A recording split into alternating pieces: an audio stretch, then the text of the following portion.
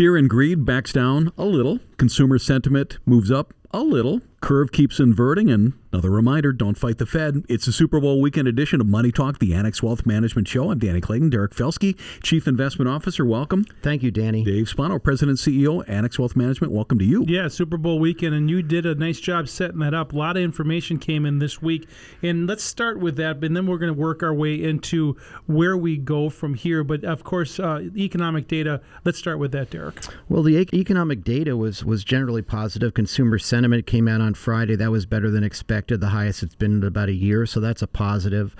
We did see some PMIs both this week and last week that showed the economy is slowing, and the yield curve, as Danny mentioned in the preamble, is at the most inverted level since the early 1980s. Historically, that has suggested that a recession is imminent, but that may not be the case. And it may not be the case because there's outside influence in that, but let's talk about this inverted yield curve being a precursor for previous recessions. It has been a good forecaster in the past. It has, and one of the things we've talked about on our investment committee all the time is the playbook's a little different this time, given the COVID, given the lockdown, given the way different countries responded to it. But an inverted yield curve essentially is when short-term rates, I'll talk, let's say 3-month Treasury bill, is trading at a higher yield than the 10-year note, and that's currently the case. The most inverted, as we mentioned, since the early 80s. But the interesting thing is, if you look at the 3-month Treasury bill, it's trading at about 4.7%. The CPI is trading at 6.4, so that's a negative real interest rate, right? But when you think about the 10-year Treasury at 3.65, 10-year inflation expectations are 2.2, so that's actually a positive yield. So really, in real terms, the yield curve is not inverted, and that may be something that I don't think investors have factored in. You know, there's so many people right now, Derek, that are forecasting a recession for late 23 or early 24, and I've always argued that when everyone is standing on one side of the room to be careful. But, you know, we're looking at an unemployment number that it continues to be a 50-year low in unemployment. And this is across all demographics as well. So that has been a really positive case. Now, let's take the other side of that argument. There is a possibility that the blowout number that we saw last week may have to be modified. Well, it may, but the gist of your discussion is, I think, pertinent, and that is that we did see a much better than expected labor report, 517,000 jobs added. And the really good news in that was wage growth actually went down. So where did those jobs come from? They came from lower paid service-related occupations that perhaps employers who normally would lay off people in January after the holiday season, they just decide to hold on to their workers because people are having a tough time finding qualified people. So let's talk about those layoffs, particularly in the tech industry. There's so many of these big companies, Amazon and the like, that have cut major jobs, tens of thousands of jobs. If you want to take the other side of that argument as well, that's going to improve their margins. That's not going to hurt their margins. Right. And in addition, we've often talked about how the market cap of the tech sector is very high in the indices, but the number of people employed in the tech industry really isn't as big, isn't as representative. So the real interesting part about employment is where is it coming from the service side? That's where this economy is driven. That's where people's consumption patterns emanate from. So again, you know, people can focus on headlines all they want. What I see is a market that seems to want to go higher. I talk to any of our clients. They're all very nervous, much more nervous than they were last year when they really should have been. And at this point, you know, I'm starting to see green shoots all over the place. Derek Felske, our Chief Investment Officer. Dave Spano, our President and CEO. Got the guys for the rest of the hour. Stick around for that. Great information, folks, whenever you need it. The Week in Review, available on demand this weekend. A couple of different places. The Annex Wealth Management YouTube channel. You can get it in the Axiom, which delivers on Sunday mornings, or on Spotify at the top of the hour. Just search Annex Wealth Management. It's Super Bowl weekend. This is Money Talk, the Annex Wealth Management Show. We're going to be right back on 620 WTMJ. Here's your weekend reminder. Please sign up for the Axiom, which is our free weekly newsletter. You can get that on Sundays. Don't have to be a client for that. Connect with us on social media, LinkedIn, Facebook, Instagram, YouTube channel. Putting in new videos that Annex Wealth Management has produced every single week. Our SWAT podcast, you want to get in deep on how our investment team operates. It's on Monday mornings, usually on Spotify, mid-morning or so. And this show on demand on Spotify at the top of the hour. I'm Danny Clayton. Derek Felske is our Chief Investment Officer. Dave Spano is President and CEO, Annex Wealth Management. Thanks, Danny. You know, if you watch CNBC, you can get all kinds of different opinions. If you walk to the grocery store, everyone has a thought on where the market's going going to go. And that's really, folks, what makes a market. There's two sides of it. And I thought, Derek, that we might spend some time on, there's a lot of people who are very, very bearish, and there's some people who are more bullish, and then there's a base case. And if you kind of think about that as a continuum, I want to kind of go through that because there is a bull case and there is a bear case. And let's start with the negative side first. Well, the negative side is the level of inflation is still well above the Fed's target of 2%. Another part on the negative side is that earnings revisions continue to be negative, so we're looking at potentially negative earnings growth in 2023, and given the recent run-up, valuations are no longer attractive.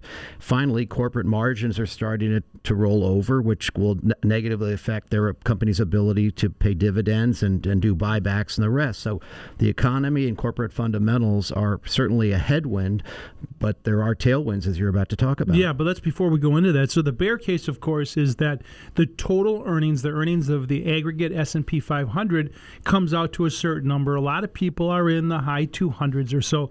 In the real easy math, if you multiply that, say, call it 220 by the current multiple, that puts you at a number that is actually lower than where we are today, trading as of the close on Friday. So there is certainly an argument to be made that we may be overvalued right here. But as we just said, let's take the other side of the coin now, if you will, the bull case.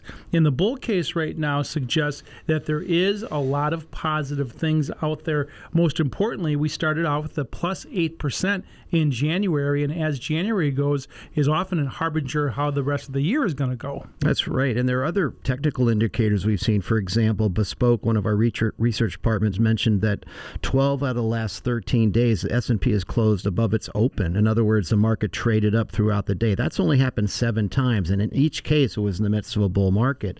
The other bullish thing that people have to consider, too, is equities typically bottom and trough 6 to 9 months before earnings reach their low. And if you think of October as the potential low, that would mean that earnings revisions to the downside would end somewhere around the middle of the second quarter. So this rally that we're seeing could simply be a recognition that a lot of the negativity is already priced in. And we also know China's reopening. That's going to have an effect, too. So let's go back. You talked about October. We've certainly seen a rally that has started in October. So is this a bear market rally, or is it the beginning of a new bull market? It's hard to say, but there's no question that the Federal Reserve has an overwhelming influence, at least on people's thinking right now. So the Fed, obviously raised rates again last week, talking about raising them again to try to tamp down inflation. But inflationary pressures are still there. Let's talk about energy for a second. If you think about what is going to be inflationary, we have a number coming up. We have what's called rental equivalency and energy prices, both going to put pressure on the Fed. Right, and energy prices are up recently, and we've seen gasoline prices begin to tick up at the pump. We know that oil prices have moved up. We saw on Friday that Russia was going to cut oil production, and in the meantime, we need to replenish our strategic petroleum reserve, which we managed to diminish a million barrels a day in front of the midterm election. Right, for 200 days. So that's got to be replenished, and of course, at the same time, that is, of course, a demand-supply issue. You've talked about Russia cutting back. They already announced 1 million barrels a day, and as you said on Friday, they had added another 500. So all in, that's 2.5 million barrels a day. That's significant. So that will put pressure on oil prices. If oil prices go up, gas prices go up. At the same time, we're looking at what's happening in the housing market, and it really hasn't cracked. It started to come down, but it really hasn't cracked. So with all of this information, there is a possibility that we can get a soft landing, and that is going to be an argument for the bulls. Well, and I think the odds of a soft landing in 2023 are very high, frankly. That jobs report certainly put the soft landing argument in better footing. Can I interject? That is if that jobs report stands. There's some people who say that jobs report came out, political motivation before the State of the Union. That's an argument that some people are making, and that is going to get revised downward. We'll have to see. Well, I'm the first person who doubts government statistics, and I certainly don't. When I think about our portfolios and how we're positioned, I really try not to spend too much time reacting to the most recent headline and think more longer term. And the way I look at the situation right now is playing defense makes a little bit of sense, right? Let's have a neutral allocation to equities because we know not to fight the Fed and valuations are levitated. We should diversify geographically because there are other parts of the world that actually are seeing relative earnings growth better than the United States.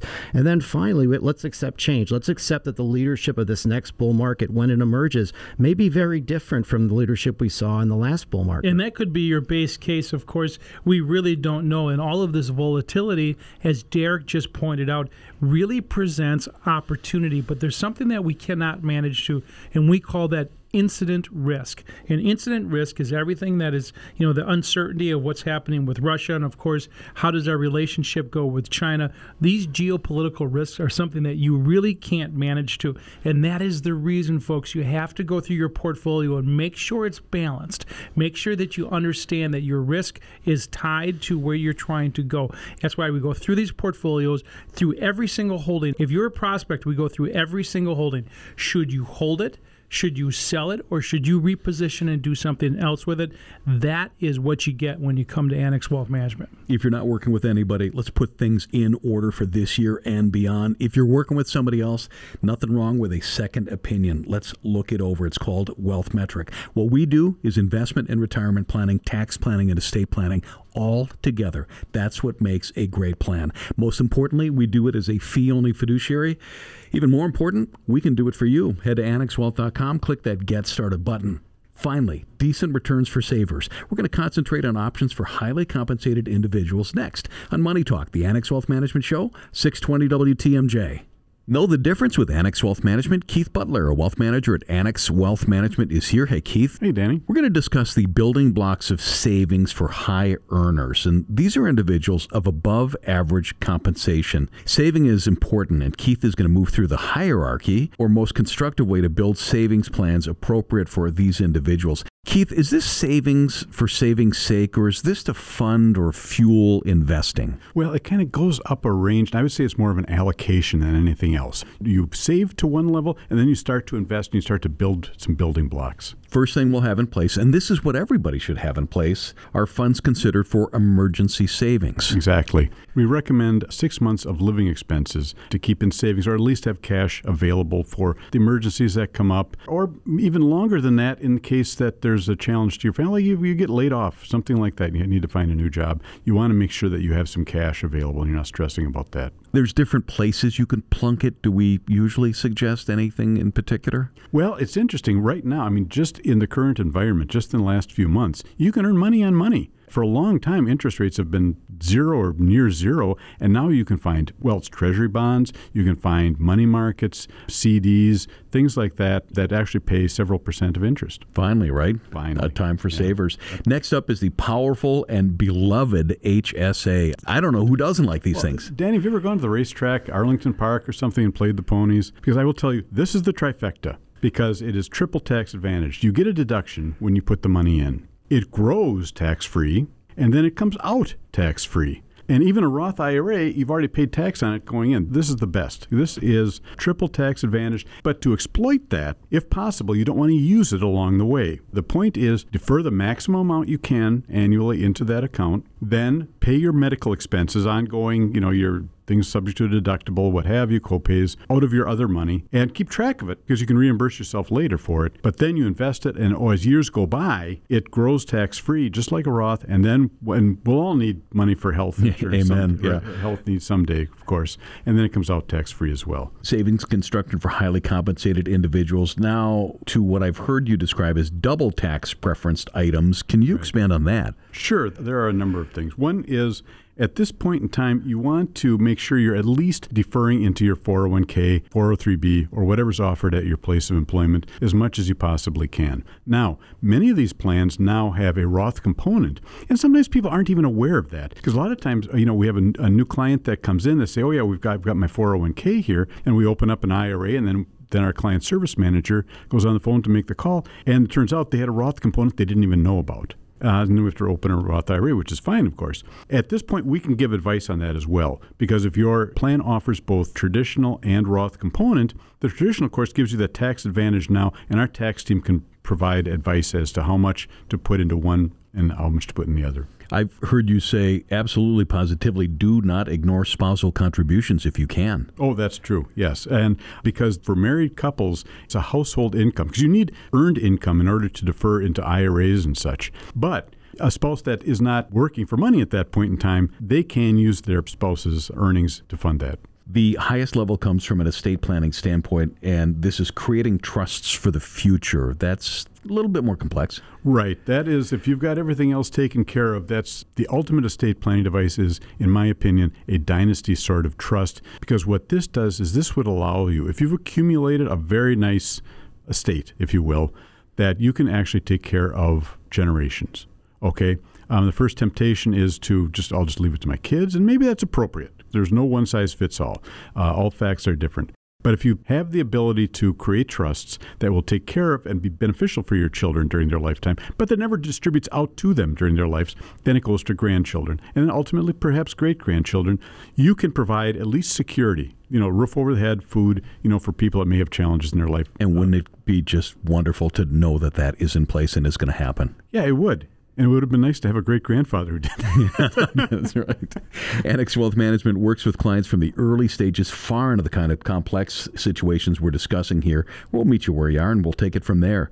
Investment, retirement planning, tax planning, and estate planning. We do it as a fee-only fiduciary. Know the difference? Website, annexwealth.com. Click that Get Started button. Keith Butler is a wealth manager at Annex Wealth Management. Thanks for joining us. My pleasure. It's Money Talk, the Annex Wealth Management Show on 620 WTMJ. Bottom of the hour. Let's get caught up and head to the WTMJ Breaking News Center. Time for Ask Annex. As always, got a question for us. Head to our website, annexwealth.com. Look for the Ask tab.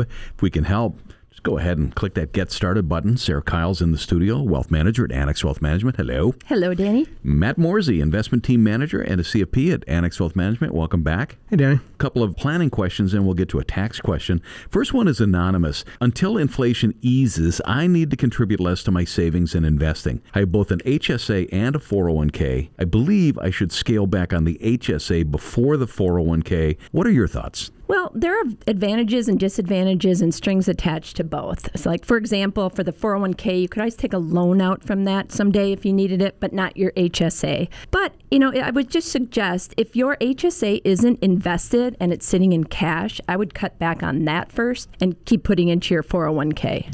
Kind of comes down to what your long-term goals are, and then again, what can you access? So at HSA, I would almost look at it as like a forced savings account as well too, because if you're cutting back on expenses, one potential pitfall is going to be a medical expense. And if you're contributing to your HSA, you can pull that out tax-free, penalty-free to pay for those medical expenses as they come due. And also, if you think of it from a retirement standpoint as well, once you hit 65, you can pull money out of an HSA to cover everyday expenses and not have the penalty. You just pay the tax like you would out of a traditional IRA. One thing to consider, though, too, when you're making that decision is if a lot of 401ks or retirement plans have a match from your company, you want to make sure you're at least getting that before you contribute anywhere else, too. That's free money, and who doesn't want that free money? Here's one from Tyler. My wife and I had a child in December. I was convinced to open a 529 plan after the baby was born, but I'm starting to have second thoughts. It's a lifetime away before college comes into the equation. What if they don't go to college right away or even at all? Does it make sense to open a high-yield savings account and store the cash, gifts from family, till the baby gets a little older, then put it in a 529 plan down the line? Well, Tyler, you think 18 years is a lifetime away, but boy, it sure goes fast. One day you're going to wake up, they're going to be driving, and they're going to be going to college in 2 years. So it's good that you're thinking about this now because it certainly goes fast. I wouldn't have second thoughts about contributing to a 529 plan. It's still a great saving vehicle, and under the Secure Act 2.0, effective in 2024,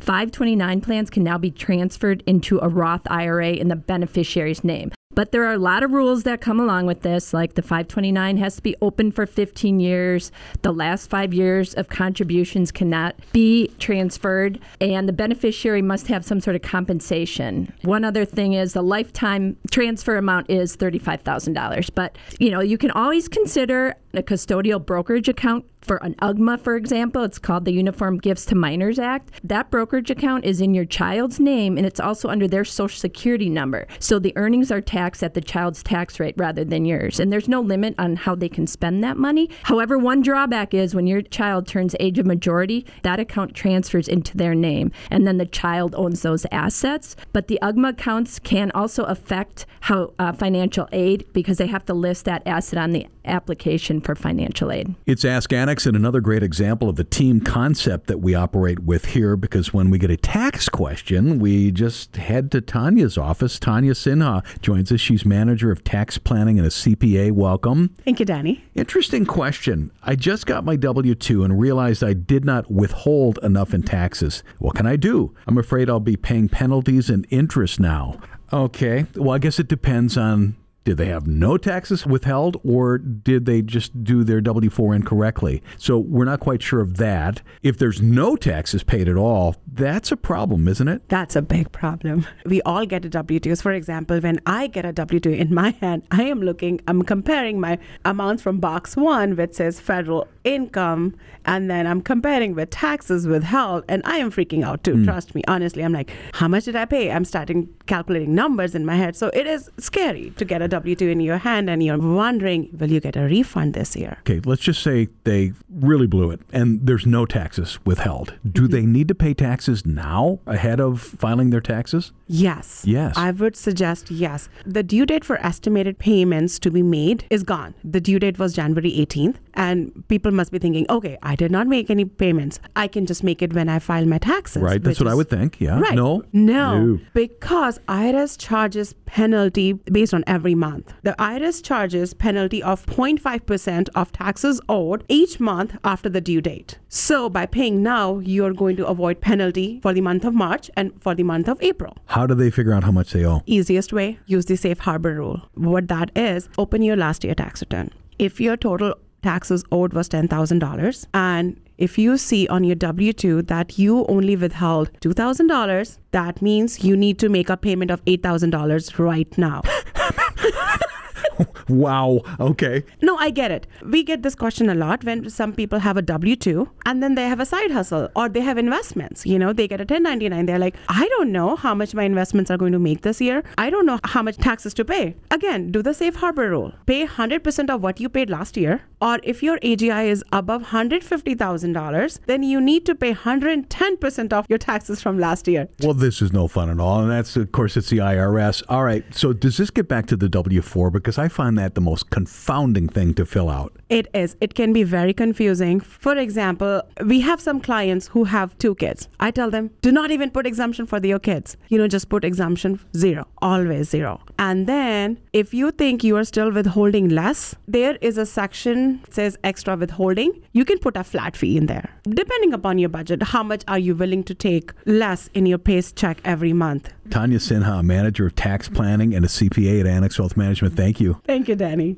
Sarah Kyle, wealth manager at Annex Wealth Management. Thank you. You're welcome, Danny. Matt Moore is the investment team manager and a CPA at Annex Wealth Management. Thank you. Thank you. There are more than 300,000 military veterans in Wisconsin. Navigating disability ratings takes work. We've got 2 Annex members who are equipped to answer some of the questions. One is Army, the other Marine. We'll see how that goes. That's next after a break on Money Talk, the Annex Wealth Management Show, 620 WTMJ.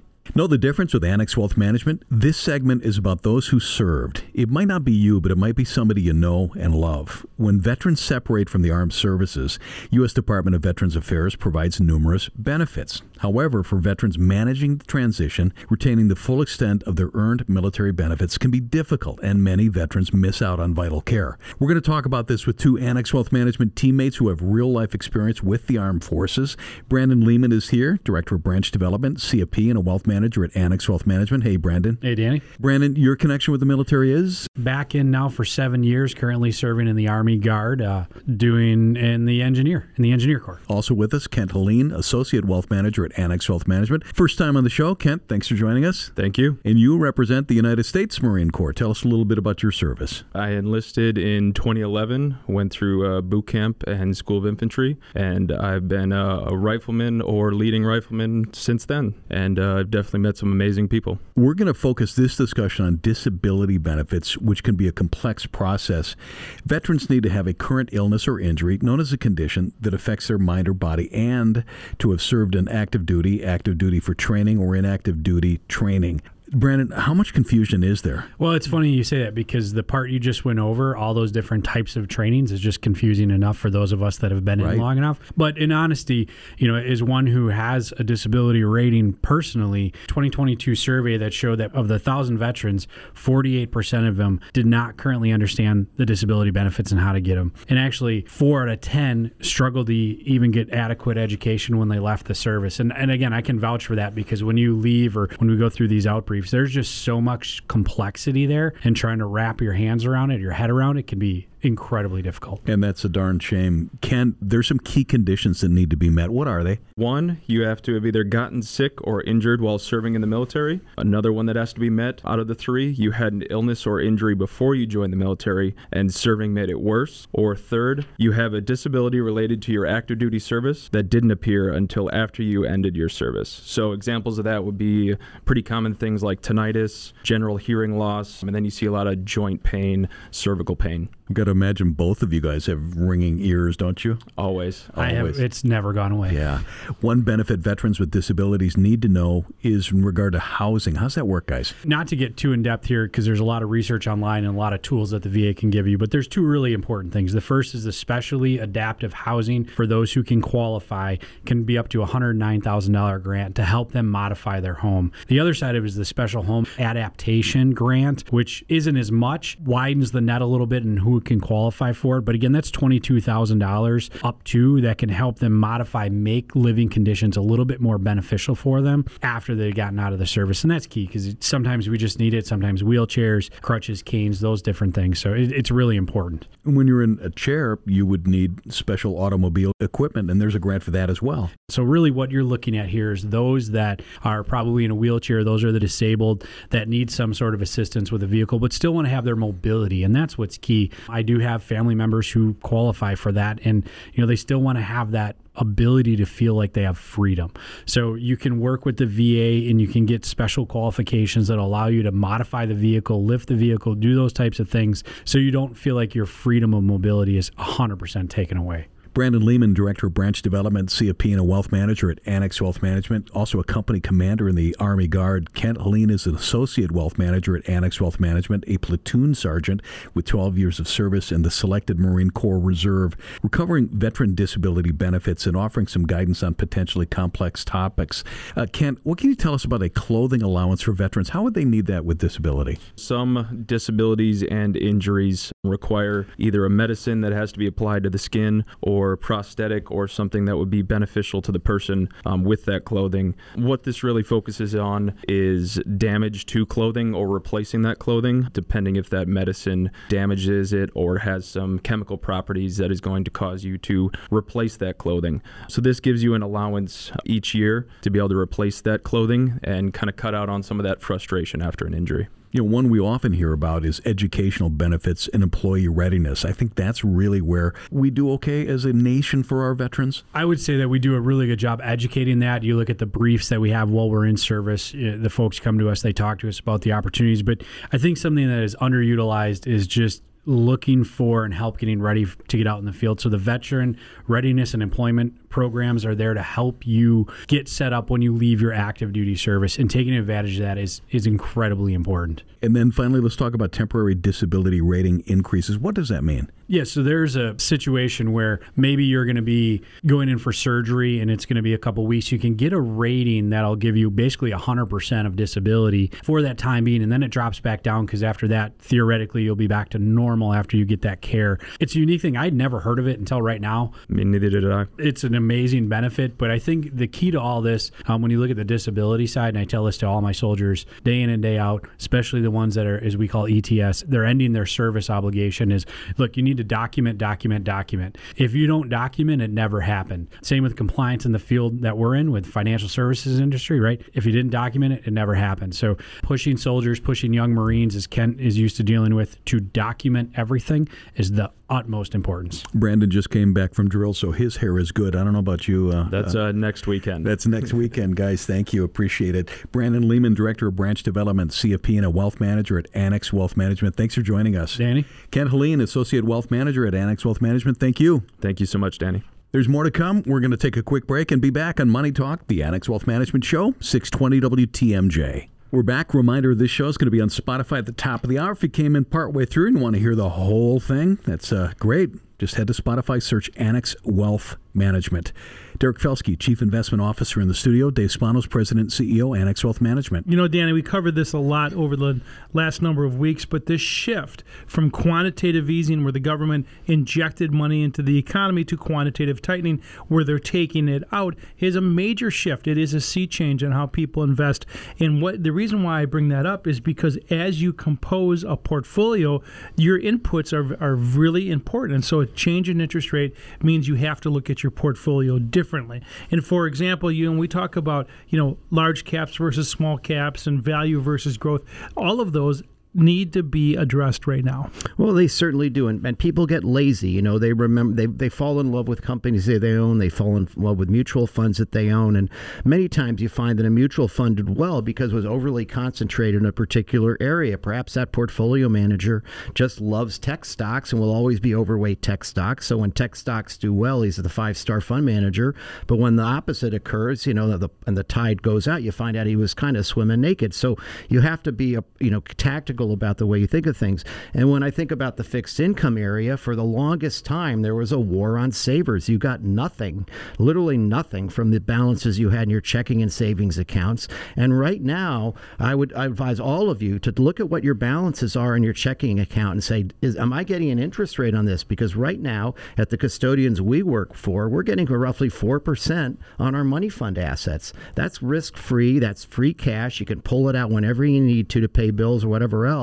And don't be lazy about it. This is real money. Yeah, and of course, you talk about other parts of the portfolio, and fixed income or bonds now are presenting an opportunity. And I know a lot of people look at their bond portfolio differently, but right now you can look at that bond portfolio, Derek, and say, geez, there's an opportunity there. Well, and particularly if you're older and you need a paycheck and you really don't like the volatility you've seen in the markets, and you do fear geopolitical risks, like perhaps Taiwan being invaded by the Chinese, well, that might cause you to invest a little bit more in fixed income, because that ought to hold up real well if that event transpired.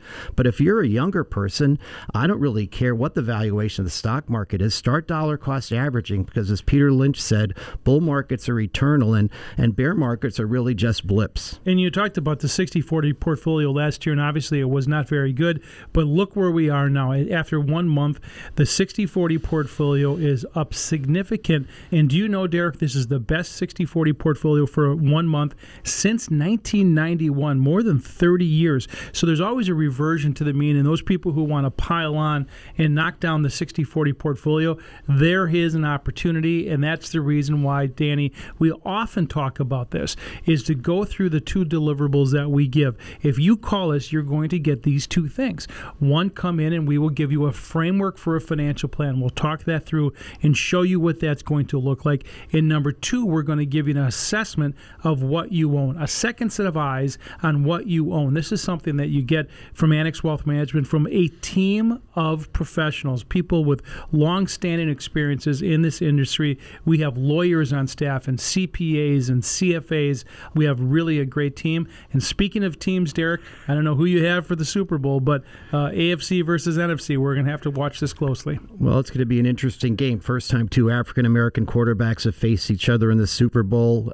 Brothers facing each other as well. I used to live in Kansas City. I also went to business school in Philadelphia, so I'm torn. Derek Felske, our Chief Investment Officer, thanks for joining us on the show today. Appreciate it. My pleasure. Dave Spano, our President and CEO, Annex Wealth Management. I was going to ask you for a score, but we'll keep that off the air. Yeah, All thanks, right. Danny. Thank Good you show very much. again. Thanks, everybody.